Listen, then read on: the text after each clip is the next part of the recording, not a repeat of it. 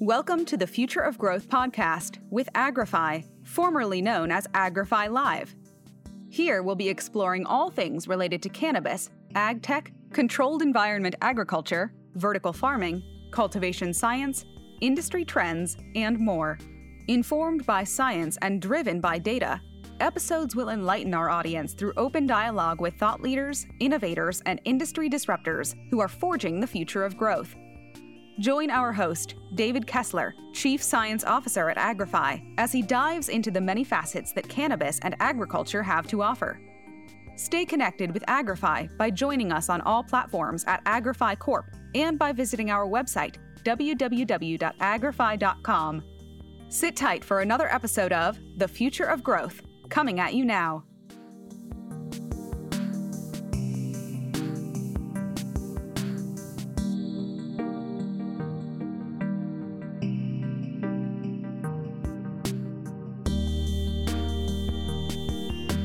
Thank you for joining me for another session of Agrify Live. I'm so thrilled to be joined by two veteran guests. We have Trek Manzoni, one of the founders of Dope Magazine and the head of multiple very successful brands across the Pacific Northwest and in other states as well as Miles Durham, an expert cultivator, the head of cultivation at Greenstone Fire, and a well-regarded genetics expert in the field of cannabis. Gentlemen, thank you so much for joining me again and making time for our listeners. For sure. Absolutely. Awesome. Thanks for having us. Sweet. So guys, I don't know if everyone was here on the last two episodes where you guys were, but maybe it would be good if we started by just giving a little bit of background on the two of you. And then from there, we can jump right in. I know everyone's really excited to talk about signature strains and what makes them unique and how to make the most of those, unique genetics. So Trek, let's just jump in with you. How did you get into cannabis and, what is your background here? I've been in the cannabis space for about 15 years, since around 2007. I got into it kind of by accident. I was in the, banking and mortgage world before that. The crash was happening around that time. And I was on a snowboarding trip with a buddy of mine who brought another buddy along who had some of the best looking purple kush I'd ever seen. And, a couple months later, he helped me build a grow out of my house. And, we got into the crazy world of medical cannabis, opened some doctors' offices, started working with patients and helping them, get access to cannabis in Washington State. Got into the dispensary side of things, opened up a couple retail locations to, really help with that safe access. Got involved in the media space. Me and a few friends started a magazine called Dope Magazine. But I've always really loved cultivation. By no means am I anywhere close to a master grower. I'm more of, a hobbyist, if you want to call it that, but I know enough to be dangerous. And, I really enjoy being around the plants. I enjoy the uniqueness of strains. I like marketing and branding aspect of things. So, really around 2012, 2013, when I-502 passed in Washington and you were able to build out and create legal grows and sell cannabis legally, I kind of switched into that side of the industry and started working on developing brands and building out cultivation facilities. It's been a wild, crazy ride since then, and I'm lucky enough to still be involved in the industry and still working with these beautiful plants. That's awesome, Trek, and it's a great story and one that I think echoes with a lot of listeners, starting off with a simple personal grow and expanding into a legal medical market and then into a fully recreational market has been very exciting. Miles, what was your journey? Can you share that with our listeners? Yeah, I drifted around a lot after high school and didn't really know what I wanted to do. And one day my dad was like, "Why don't you join the Army?" So I did and joined the military and had a great time. But unfortunately, I had a real bad medical accident in the Army and had to get out. And I spent years floating around with no direction, trying to find purpose in life. And weed came around and saved my life. And I made it a point to dedicate my life to growing it in the best form it could possibly be. And it's one of the very few things that I actually love and I'm passionate about once I leave the military. And I encourage anybody that is lost and hasn't really found passion yet to maybe look into this plant, because that's what it did for me. It's so true, Miles. It's saved so many people, both from its medicinal benefits, but also through the uniqueness of the plant itself and how it can draw you in. You can have millions of different strains, different cultivars, but perfection is hard to achieve because there's a moving target. No matter how good you grew it last time, there's probably something you can do to grow it better. And that's what we really want to talk about today is how do you take a strain, which is great, a unique strain, something that not everybody has, and how do you grow it better? And then how do you capitalize on that? Do you try and breed with it? Do you try and brand around it? Do you want to make a name for that product in the state where you're growing it? But there's a lot of questions around it, and it all starts at the same place.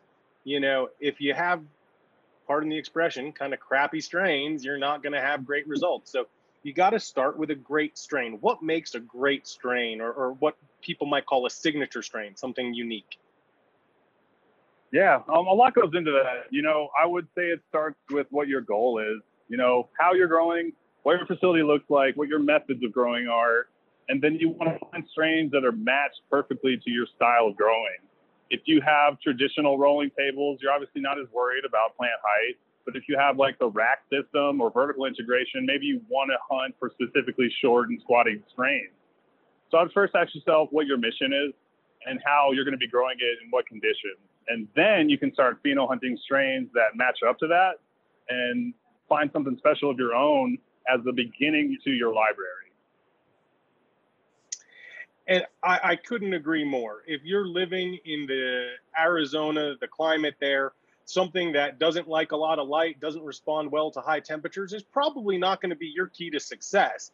In an indoor facility, we generally have more control over the climate. But Miles, you mentioned a couple of very key things. Your height restrictions are going to come into play with how large you can grow a plant, as well as the style of cultivation, the light intensity you can deliver, or whether you're an organic soil farmer or a hydroponic farmer, might influence further what strains are going to be successful for you, or what you're likely to have greater success with. So for your style of cultivation, Miles, maybe we can talk a little bit about that, what your preferred style is, and then what strains kind of suit that. And then we can talk a little bit about, what it is that you're choosing or selecting out of those cultivars or out of that pheno hunt. Yeah, for sure. So right now, I have two different facilities to think about. I have a traditional growth style and then a high-tech vertical integration style to think about. So for the traditional style, having to fulfill both worlds, I really want to get long, tall, lanky OGs in the traditional grow, something that grows big and bushy and that I don't have to worry about necessarily as much vertical limit. And then for the other facility, I want to hunt some short and squatty plants. So to really cover that, you really want to focus on tall, lanky OGs, that gas, that good kind of stuff with large interlevel spacing that you can afford to take that hit on a traditional grow. And that's kind of what I want to focus on this particular side of the thing.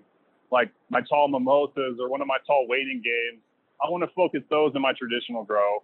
And then for the other spot that I need to think about, something like a Mac pheno that I've got or a blueberry muffin pheno, maybe a forbidden runts or two that are short and squatty. Those are the ones I want to focus on for the other facility. And using that as a foundation and a baseline, then I apply like my big three, as I call it. Does it have large terpene smell and taste? Does it have high trichome saturation and potency? And does it yield enough to make the cut?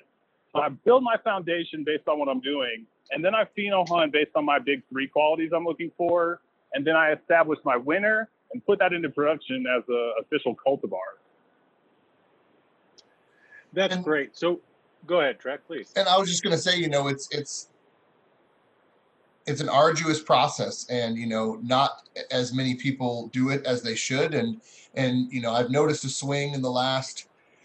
I almost really feel it's really kicking off in the last 12 months, but in reality, I know there's years of work that's gone into it before that, but you're starting to see a swing in the industry right now where strains are becoming more important. You used to kind of have this where people would grow, cannabis. If it was good quality, it was good. You had people coming from the, black market and, looking for A's versus B's or blah, blah, blah, but not really knowing strains. You're getting a more educated consumer now, and also you're getting growers like Miles that have the opportunity where they can actually take the time and hunt the strains, and take the years of work that he's done and now bring it into an actual commercial cultivation facility and see how those strains perform, and introduce them to to the commercial market. So it's really interesting, cool thing that we're seeing develop and happen over these last few years, as strains are really starting to become important. And with the ability to pheno hunt and pick the right strains, and actually have your own unique genetic, like Miles mentioned. He's got a MAC cut that it's a MAC strain, and I'm sure tons of people out there, or handfuls of people out there have MAC, but no one has the strain or the phenotype or the cultivar that Miles has, and it's unique to him. So those are also interesting things, is that kind of ties to the liquor world, right, where it's like certain grapes produce a wine, but there's obviously huge differences between the exact same grape bottled in a bottle of wine that can cost $12 or could cost $12,000.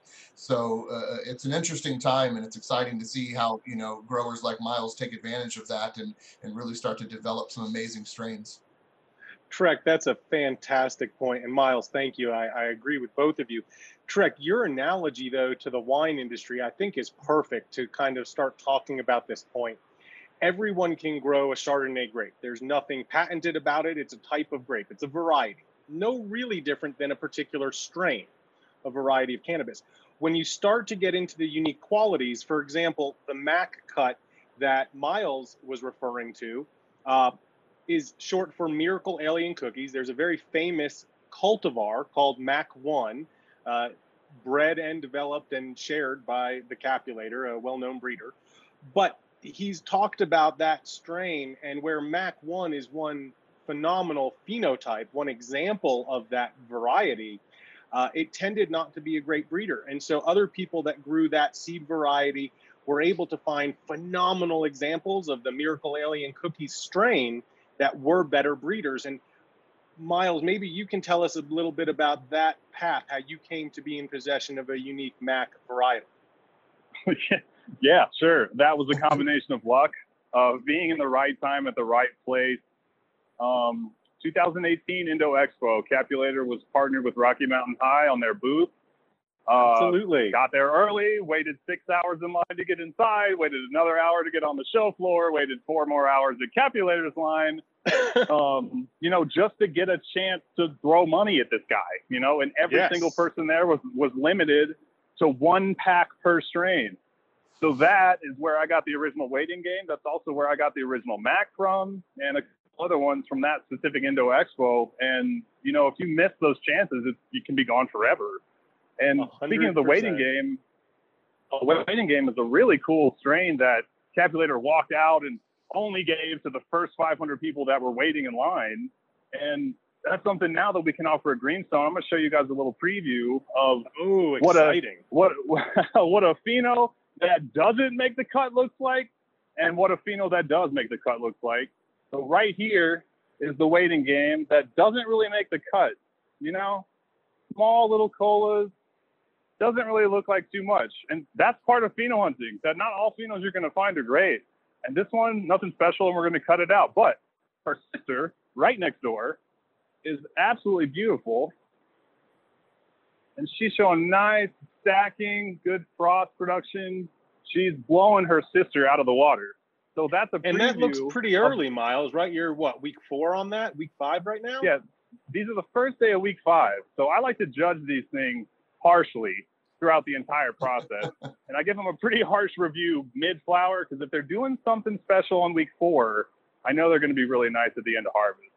So that's kind of what a good and a bad pheno look like right next to each other. And I've done that for every single strain that I have with multiple phenos. So a lot of work and time and eyes go into that. But the payoff, finding a pheno like this one, is just heartwarming. Unbelievable. To me, Absolutely. Hey Miles, did they call it waiting game because it took you 11 hours to wait in line to get the cut? Yeah, it was ironically named. Yes, it was ironically named. And you guys can see those waiting games. Over 6 feet tall right now. It's obviously really heavy on its Fruity Pebbles OG, but it has a nice MAC style smell. And then you guys can see right over here, the original Mac, it's really low to the ground. It looks totally different from its sister's genetics. And this is what our pure, almost sour Mac pheno looks like. Crazy. So, yeah, kind of cool stuff we're doing here. It really is. And Miles, I was at those Indo Expos, and I got to say the line this last year was much more well-maintained for Cap. They actually knew how long it was going to be and gave him a special spot still with Rocky, which was great to see. But I'm thrilled that you got waiting game, and thank you for sharing that and those plants with us. You talked about Matt. Go ahead, Trek. I was going to say it's interesting too, because again, I'm a novice when it comes to the, genetic and breeding aspect of things. So for me, and I'm also a big analogy guy, for me, it's how do you wrap your head around something that you don't quite, maybe understand the science of. And, people, always ask me questions of, well, how can it be that big of a difference? Or if there's Blue Dream, it's Blue Dream, or if it's this strain, it's this strain, and for me, it's just like what you said, her sister right next to it, right? I mean, yeah, same seed, came from the same parents, but just like when, you have a brother and sister, your brother might be Michael Jordan, and you might be not Michael Jordan, and there's obviously a significant difference. And, some of that difference is the genetics, but also some of that difference is the environment, the grower, the nutrients, what it's given. I heard someone else, give another great analogy where, you can have twins.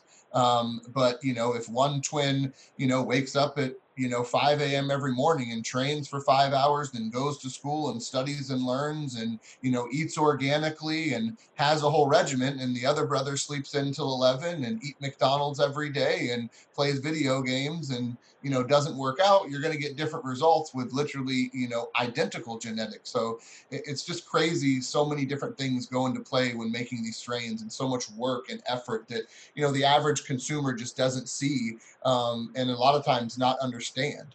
And, it's crazy when sometimes you see that huge difference in price point. And also that's really where, from my side of things, branding and marketing come into play to, educate the consumer and help them understand, the whys and the hows of these things, because, nobody really ever sees behind the curtain, back there with Miles, and what's really going on and what it really takes to deliver some of these amazing genetics. The years of work that went into breeding, to stabilizing, to cultivating, and then to optimizing and hopefully nearing perfection on how you cultivate a strain, unfortunately isn't largely translated to price point at dispensaries.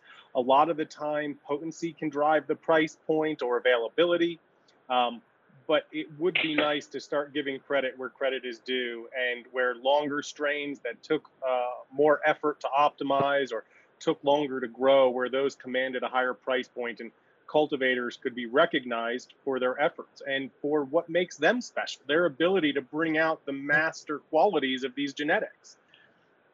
So, Miles, you said that, your big three is always terpenes, the cannabinoid profile. Essentially, it has to work. It has to give people the either medical or recreational effect they're looking for. And then also the yield. If it's not productive, it's, might be something really interesting to keep in the library, but not something that's, suited for mass production. But how much goes into, when you're looking at a strain, knowing what your end product might be? So let's say Trek is designing a new brand, and that brand is going to be specifically for high-end, high terpene concentrates. Is that going to change? Obviously, you're going to focus a little bit extra on the terpenes of the strain selected for that brand. But is that going to change your cultivation practices at all? Or are you more, everything has to work in my box, and if it works in my box, then it's going to work great? I would say that it doesn't really change our practices that much. If someone's looking to cultivate specific terpenes, or their goal is terpenes, then it's my job just to match them with the right strain.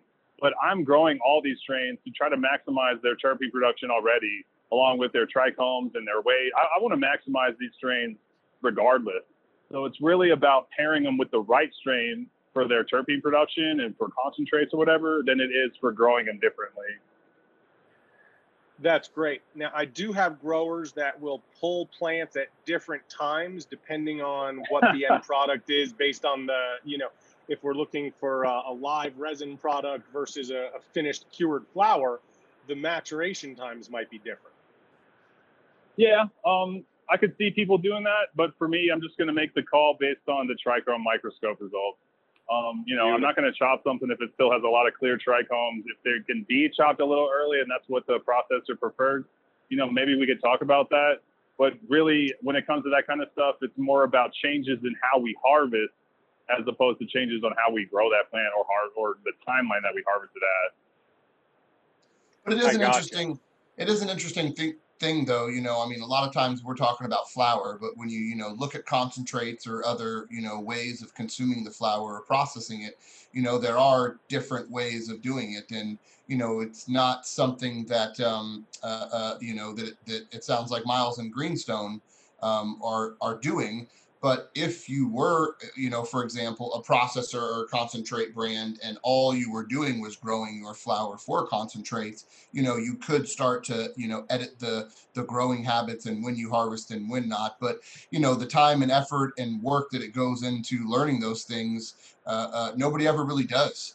Right? I mean, Miles, again, to talk about what he just said with, the one pheno of the waiting game versus the other pheno of the waiting game, right? I mean, that's cost and effort that goes into doing that, right? And if one of those strains doesn't produce up to par, then, you lose money. And a lot of, like I mentioned earlier, a lot of production facilities and commercial facilities, they don't go down that path because, that tray that they're harvesting, that row that they're harvesting, that's a projected, X dollar of, X dollar amounts. And if you're experimenting with that tray, then, you can't properly project what that dollar amount is. And at the end of the day right now, so much of it comes down to margins and comes down to profitability and money, especially, if you're working, as a small to middle scale, operator. So to see facilities like Greenstone and Miles pushing the boundaries and experimenting and testing out these strains shows a lot about the product they're trying to produce, because it's not just about the money, it's about producing, something extraordinary that someone else might not have and do. So it's just interesting, all the different types of ways you can approach this. Absolutely. And Trek, you talked about, R&D basically costing money, and a lot of people can't A afford lot. it.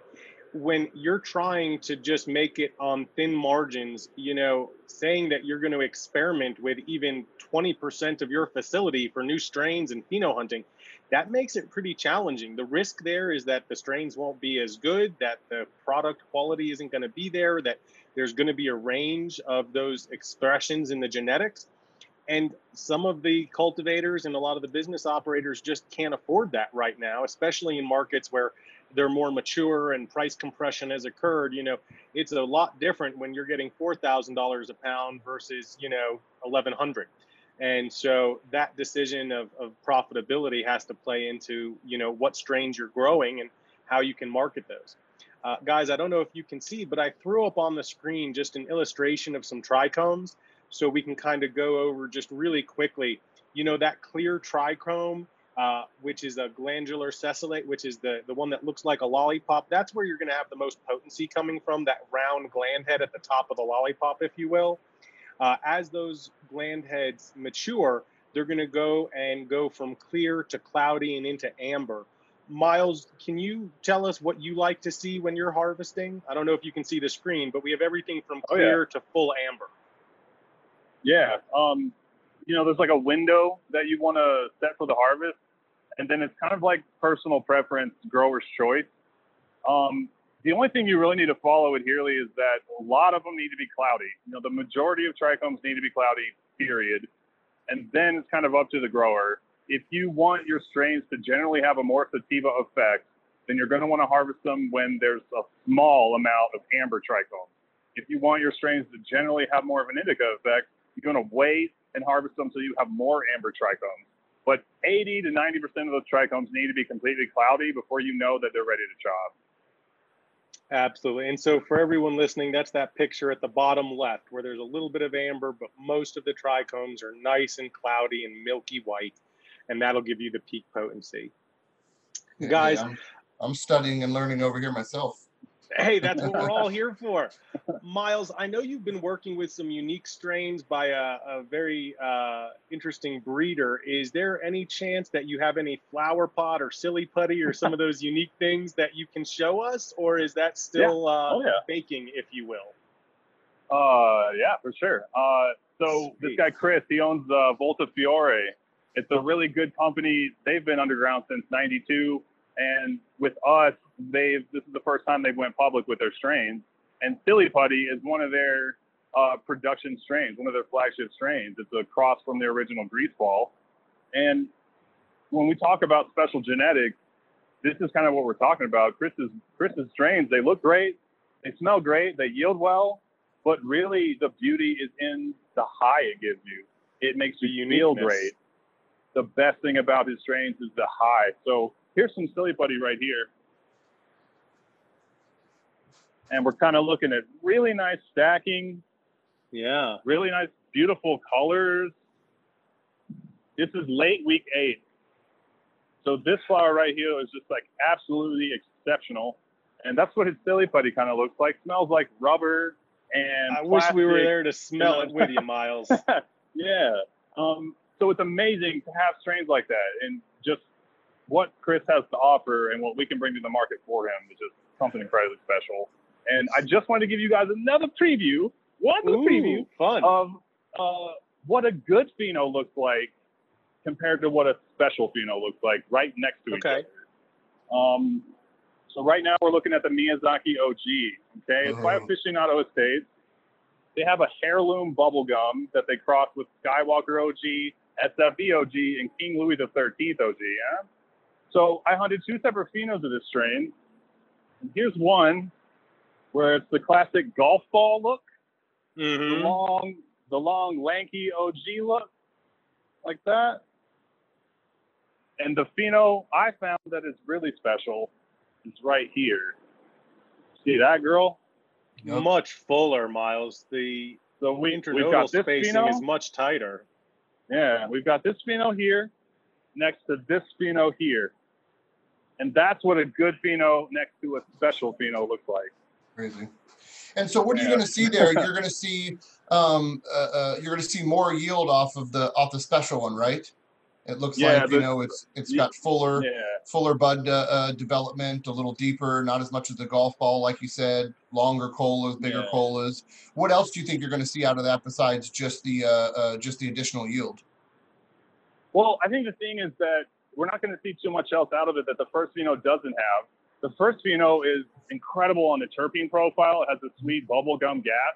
And the thing that makes this pheno that much more special is that it retains that high-level bubblegum gas smell. It has just as good of a terpenes on it, but the yield is also 3 to 4 times more than this pheno. So it has everything else that this solid pheno has, but brings something extra special to the table. And that is what we try to build our entire library of and only of.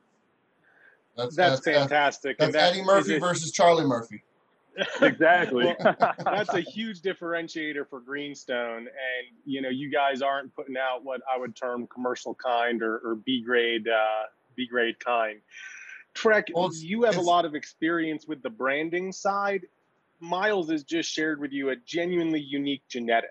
Yep. Once you had that in your library, you'd mastered growing it, you've got it really down and dialed. How do you turn that into a brand, or how do you brand around that strain to get the notoriety, whether it's for your cultivator, whether it's for the breeder, or whether it's for the brand as a whole? How do you capitalize on such a unique and beautiful cultivar? Well, it's interesting, there's a couple different things you can do, and a couple different fun things you can do too, right? Let's talk real quick about the 2 different phenomes. We saw the 2 waiting games before, and now we saw the 2 different Miyazaki OGs. An interesting, fun, cool thing to do there, especially from a brand standpoint, and from a garden standpoint to interact with consumers is taking those 2 strains and launching them in a form of a way where you offer a 7 gram pack that has 1/8 of Miyazaki OG, whatever you want to call it, 12, 15, 32, and another one, Miyazaki OG, 17, 18. So the same exact cut, but, some way of letting people know they're the difference. And then being able to have a consumer go into the store, first of all, getting, an extremely rare, amazing genetic like that anyways is a treat right off the bat. But then getting two different versions of that, being able to go home and kind of taste test it, like if you're out, like we mentioned before, wine or having a flight. So being able to come home and do that, having some form of ability to go online, whether it's, through Instagram, Facebook, the website, and give feedback, is a really cool thing, because now you can take that strain. And like Miles mentioned, I mean, yes, one might have a little more higher yield, but they're going to be very similar. One might, bring out a little more of the bubble gum. One might bring out a little more gas. And giving that out to the consumers and let them, experiment with it and taste it and get their feedback and find out what, what your consumers actually want. Oh wow, this one was better, that one was better. And sometimes you might find out that it's different than what you think, and then that always puts the grow in an interesting spot, because if they like the one that's a lower yielder, well, do I raise my price? Do I grow more of it? So that's kind of one interesting way and fun way to play with something like that. But to the other strains you were talking about, the grease ball, the flower pot, Silly putty, things like that are extremely, basically unreleased new strains that people haven't even heard of or known. That's really where you can have fun with things, right? And you can do different new things, because it's not a blue dream, even though Miyazaki OG is, extremely rare in and of itself. There are ways to get it. Some of these strains that we're mentioning, there are no ways to get it. You cannot get that strain unless you're Miles or Chris or someone very close to them. So now if you're someone who has a one-of-a-kind strain and the only place on the planet to get it is at this dispensary in Colorado, now your marketing options and your branding options open up, and you can really do anything you want to do. And there's a couple things you want to do, right? Is you want to really build a name for that strain. So you want to promote the strain name, you want to promote what's special about it.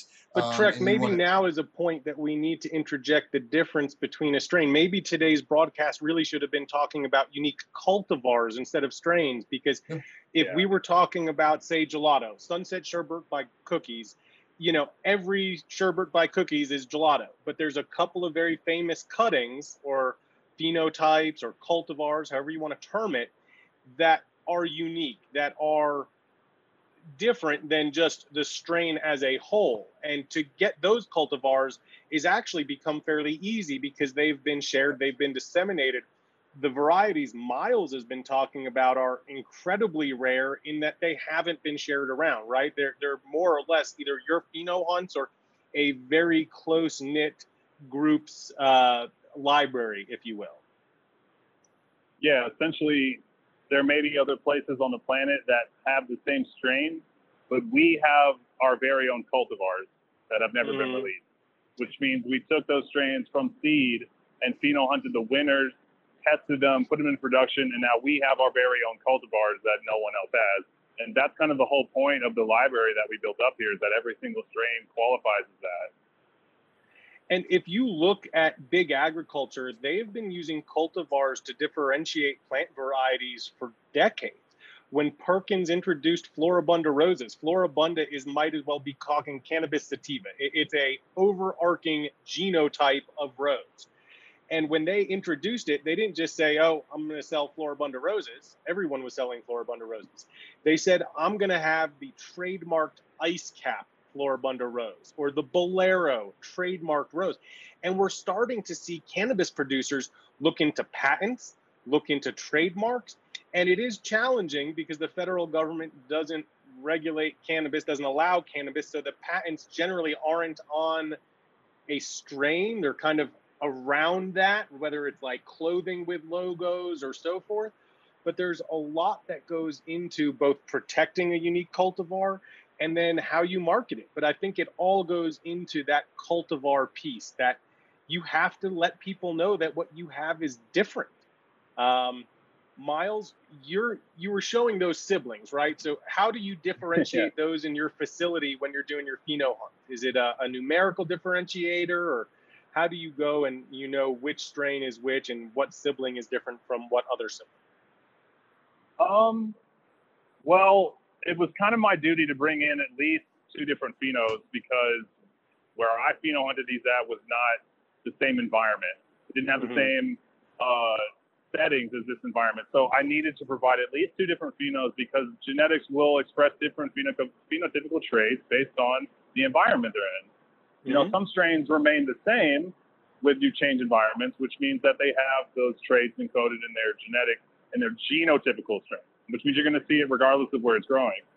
So I brought, 2 different phenos of that Miyazaki OG, for instance, to see how both would do in a new environment. So, unfortunately, I wish we could keep every pheno of every strain I've ever found, but we have to make the hard choice on which is going to be the winner, which is going to be the established cultivar. So while one pheno I brought was really great, the other pheno I brought that we showed just did something really special in this environment, and it's establishing itself way above the rest. It's even stealing the show, as we've been calling it, from this harvest. And it's my duty to, deem one winner, and that has kind of showed itself to be the best. So we'll have a limited drop of the pheno that didn't quite make it, and give as many people of a taste as we can. But eventually, we will have to cut that out and maintain just the one winning pheno. So sometimes it's a heartbreaking process to cut out a pheno, and any breeder will tell you that they've regretted cutting out a pheno multiple times in their Always career. happens. But that's kind of the dark side of the process. Yeah, and we've all lost phenos that we wish we hadn't cut, that if we thought, we just found a new application for this.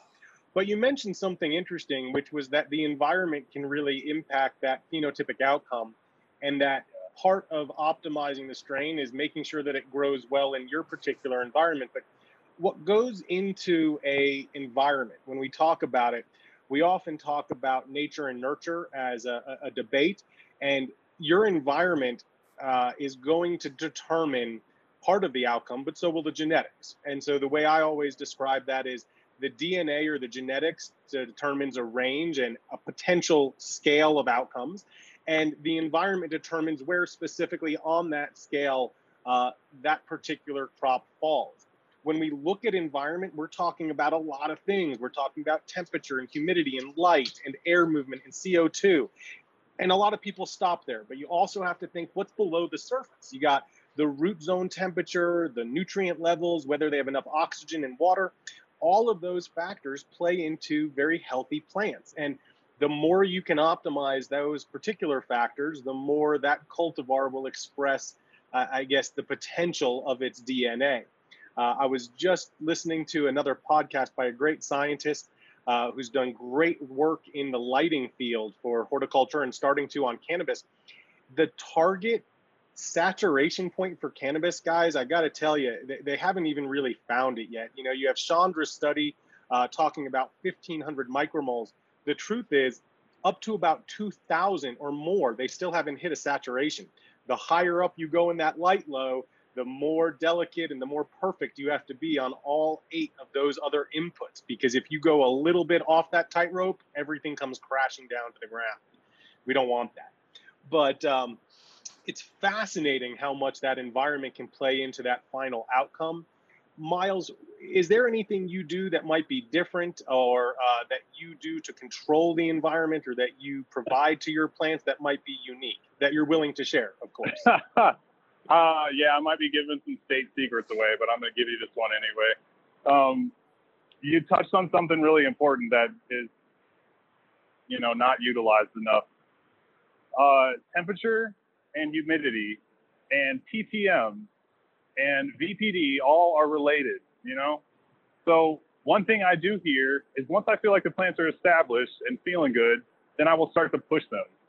So how to do that? Okay, you can't just give the plants a bunch more light and expect them, and everything else remains the same, and expect them to do something more.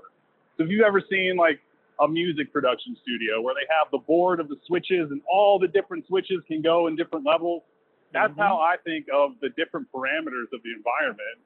And the key to that is that you have to raise all those levels together. If you raise your heat and you raise your light level and you raise your nutrient level and you raise your humidity level, all relative to each other, that's how you push your plant. So you can use heat to your advantage. You can use too much light to your advantage. You can use all those things to your advantage if you know how to move the sliders together. And that's how I do it. That's an awesome tip, Miles, and thank you. I hope it wasn't a state secret that you're going to be in handcuffs for. I can tell you from my own experience, sometimes those sliders, as you call them, the different levels of the inputs, can actually have pretty interesting impacts on one another. For example, let's say you're limited on your light intensity, but you can raise a lot of the other factors pretty easily. If you're increasing your CO2, that light intensity can actually work photosynthetically more efficiently. And so you might be able to achieve a better growth rate without having to increase that light level beyond what you can possibly do currently by manipulating the CO2 levels and maybe the vapor pressure deficit to get a little bit more uptake of nutrients, essentially a drier environment to increase the uptake. But knowing what controls are at your disposal and then knowing how to manipulate them is what differentiates a good grower from a great grower. And I think too, also understanding the results and the effects of those changes is super important too, right? And that's where you're seeing kind of the future of cannabis start to go.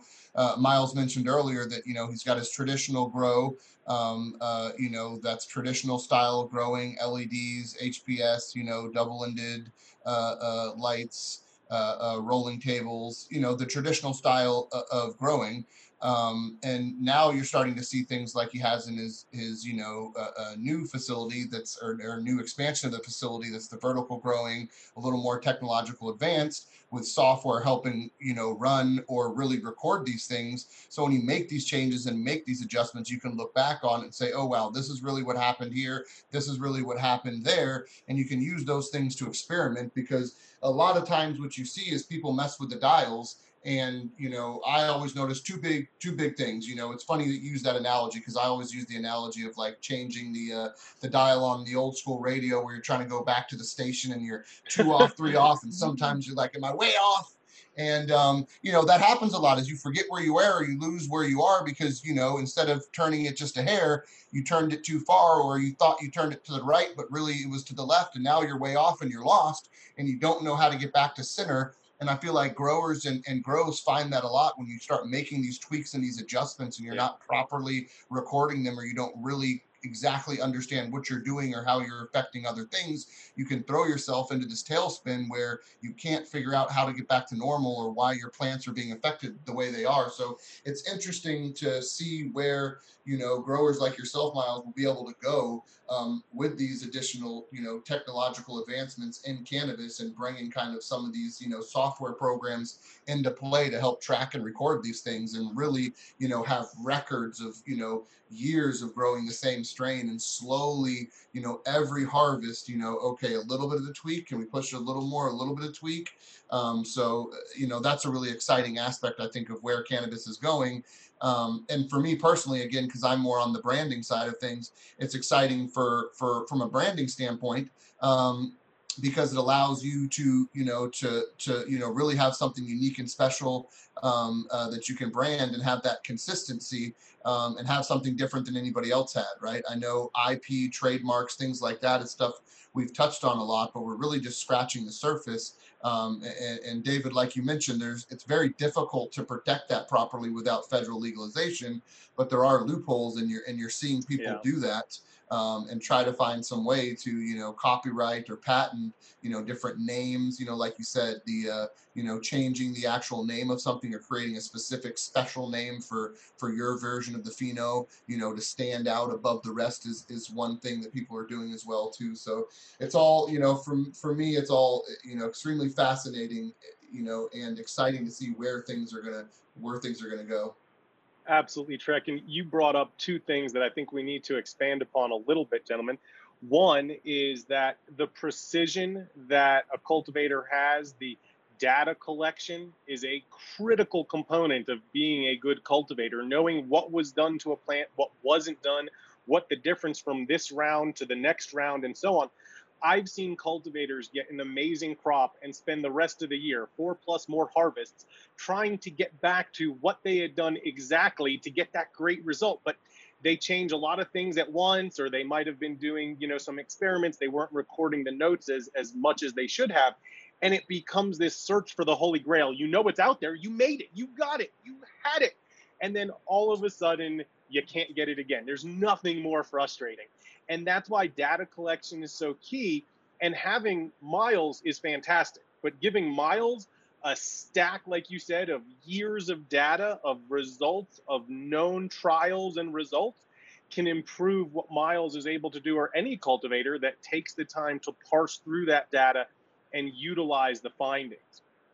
Now, the other thing you brought up is the patentability, the trademarkability, the avenues people are going to protect, whether it's what we call intellectual property or whether we just call it their strains, their brands.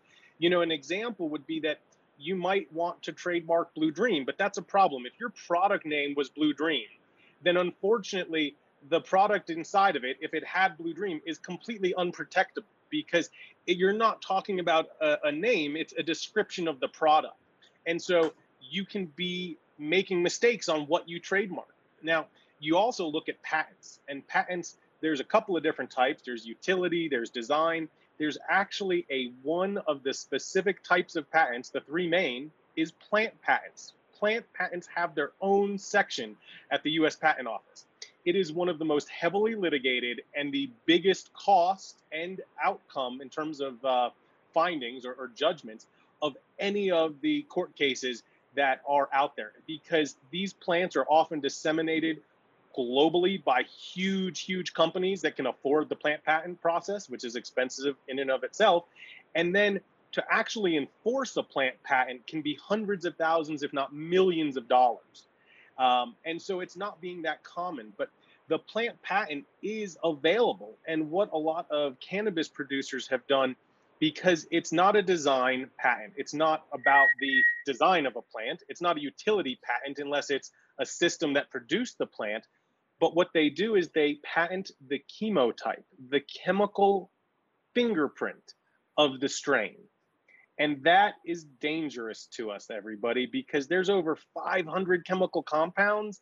And whereas there's no two fingerprints that are completely alike, there's enough uniqueness or overlaps where if the patent office isn't careful, they might overwrap a single cultivar or chemotype with too many others. And that is very risky. The reverse side of the coin is that 500 different chemical compounds and different amounts and ratios mean that the likelihood of two different cultivars, even siblings, Miles, right? Like two of those waiting games, having the exact same chemical fingerprint is almost impossible, like two snowflakes having the same shape. So there's that added level of protection. But how do you feel, both of you, about people patenting plants, people patenting specifically cannabis varieties or cultivars? Yeah, I mean, I don't really know yet, but I would like to see a way, if someone has a special pheno of a strain of their own, I would like to see them be able to have more freedom in moving that around. Like, what if you wanted to offer other companies or other grows your services with your specific strains that may match their style of growing perfectly? It would be a lot easier if you had some more breathing room to offer your signature strains to the market, as opposed to having to do this weird like gray market dance where there's really no like regulations for those specific things. Imagine if someone was in vertical integration and you had strains that were perfect, like these blueberry muffins. These things only stretch 6 inches from start to finish. So it would be nice for someone like myself or other growers who have found special phenos to have some kind of more backing by regulations in a way to move them around, to sell them to other people, to make a living off all that work that you've already done. So I don't know what that looks like, but it certainly needs attention. Well, and even a way to to be able to take advantage of what you've created or found, right? Because, if Yeah. I'm hearing what you're saying properly and tying it to my thoughts and my thinking, you know, you get that pheno that you hunted and that you love and that's perfect and it's the winner. And you want to create a cultivation facility in Florida, but how do you get that strain there? How do you get that genetic there, right? Because at the end of the day, yes, you can get it to seed, but then once you get it to seed, is it really the same strain and the same cut? Or is it just, another version of that that's not exact? Because really the only way to have it be the exact one is to clone it and bring the actual plant material or maybe bring it back to tissue culture. But still, those are ways that you're not able to transplant or move these strains. So, to a certain extent, you create this, beautiful, amazing cannabis strain and unique genetic, but it's to a certain extent locked and trapped inside of, those four walls or that state, and it can't go anywhere else right now. So, that is a big, aspect, or burden that's on the cannabis industry right now that federal legalization hopefully will help change that, or other things will help change that. But also back to the patenting and being able to patent these things and not being able to right now, or copyright. Again, that goes back into the branding of it, right? Where I know Greenstone, one of the things you guys are doing is whenever you release a strain, I believe if it's Silly Putty, it's GC Silly Putty, or GS Silly Putty for Greenstone. If it's Blueberry Muffin, it's GS Blueberry Muffin, to start putting that branding and recognition around the fact that this is Greenstone's unique cut. So when you see the GS, you know that it's special or it's different or it's ours, versus when you're in California and you're getting Blueberry Muffin and it's not GS Blueberry Muffin, then it is a different strain. And cookies, I think, is probably one of the best examples of doing that, right? Of taking a strain that's was very unique back then, but it's more common now. But again, like you said, even still, the cookies cuts of things, or the cookies branded version of their gelato or their cookies, garnishes, higher prices and more, notability than what potentially could be an even better version of that cultivar grown by Miles or somebody else, but it's not the real cookies. Is it the real deal or the real thing? So that's really where branding and marketing ties into that, because, the consumer only knows what the consumer is told and seen to a certain extent, right? I always go back to and love the old marketing campaign, I believe by, AT&T or even Verizon does it now with their big map. Like, I don't freaking know how accurate that map is of Verizon's coverage, but I know that map is in my face all the time, and there's a bunch of red spots and very little white spots, and they tell me they've got the best coverage in the world. So guess what the conversations that people have when they talk, about phone coverages? Oh, Verizon's the best. Well, why is Verizon the best? Because they have a nice map that makes it real easy for me to understand that they're the best. Well, that's a couple of really incredible things you just mentioned, Trek. One is that a cultivar, cookies, a strain which then became very famous as a cultivar, became a brand. And in fact, not only a brand, it became a company, which is one of the more successful, or a successful MSO at this point. Another thing you brought up was the naming structure, that by putting Greenstone in front of the variety, it was a differentiator. This has been going on in the orchid world for a long time. Taiwan is a leader in tissue propagation, and one of their lead exports is cut flower and living orchid plants. And the Taiwan Sugar Company is always putting their name in the front of the cultivar name, so everyone knows everything is theirs. Every time there's a list of strains available at a nursery, you're going to see their name 20 times in a row, because every single variety lists that. And it's a way of differentiating the varieties, and it's a way of marketing themselves at the same time. And it's a great practice. And eventually you just start, as someone purchasing the genetics, you just start skipping through the ones that don't have their name in front of it first, and just reading the ones that do, and that's something that, you associate that name with a quality level, an expectation. Yep. And that's the key about brands.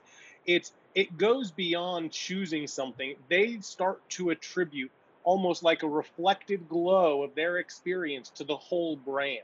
So the better and the more consistent their experience is with your brand, especially if you make branding part of your effort, the more loyal that particular cannabis consumer is going to be, because they know that they love Dogstar, or they know they love Greenstone Fire, and they want to try all of the varieties: Silly Putty 1, Silly Putty 7, Waiting Game 13. They know that that brand delivers fire, and that is going to be the thing they're going to try. And that's what it's about. You're taking a fantastic strain, you're putting some branding effort into it, some thought, you're disseminating, you're sharing that with the community, and hopefully you're getting the response that that a unique strain such as that would deserve. But then you gotta keep doing the work too, right? Because a lot of brands get there, they have a couple home runs, and then they live off that for the next 10 years, and they start caring less about quality, less about consistency, and more about how do I take advantage and capitalize on this.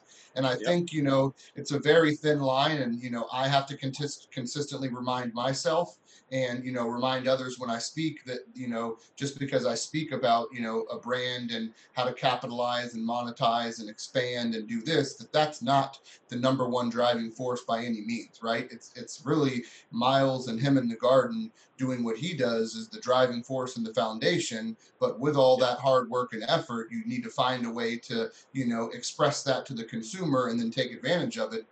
And you still though then need to go back to the lab and back to the grow and develop the next strain or continue that quality and make sure that you consistently deliver that experience to the consumer. And again, that's some of the exciting things that we're seeing with technology.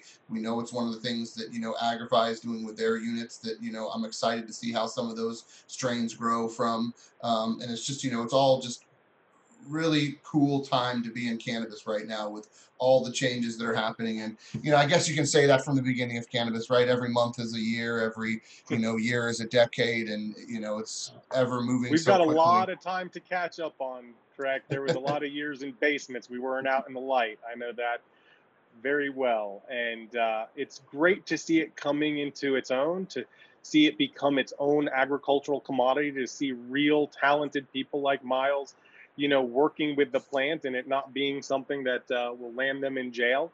And we're starting to see the results, the unique phenotypes, the unique breeding that can only happen at a larger scale. So I really think that, this has been a fantastic episode. Miles, thank you. I know you've been going through and putting beautiful flowers in front of the camera for us. I can't thank you enough. Trek, You're thank you so welcome. much for your info. Oh, that was beautiful. Miles, thank you again for joining us, and everybody, thank you for tuning in and listening.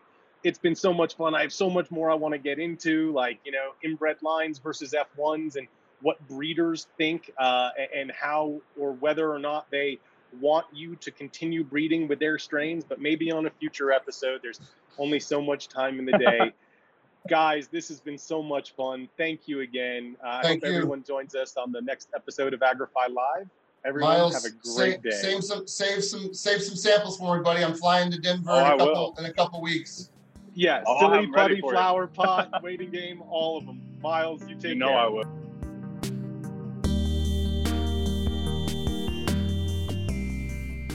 Thanks for joining us for another episode of The Future of Growth. We love to hear from our audience. Have a great idea for a guest or a topic you'd like us to cover? Thoughts you want to share? Reach out to media@agrify.com. Don't forget to stay connected with Agrify at Agrify Corp on all platforms and by visiting us at www.agrify.com. See you next time for another episode of The Future of Growth.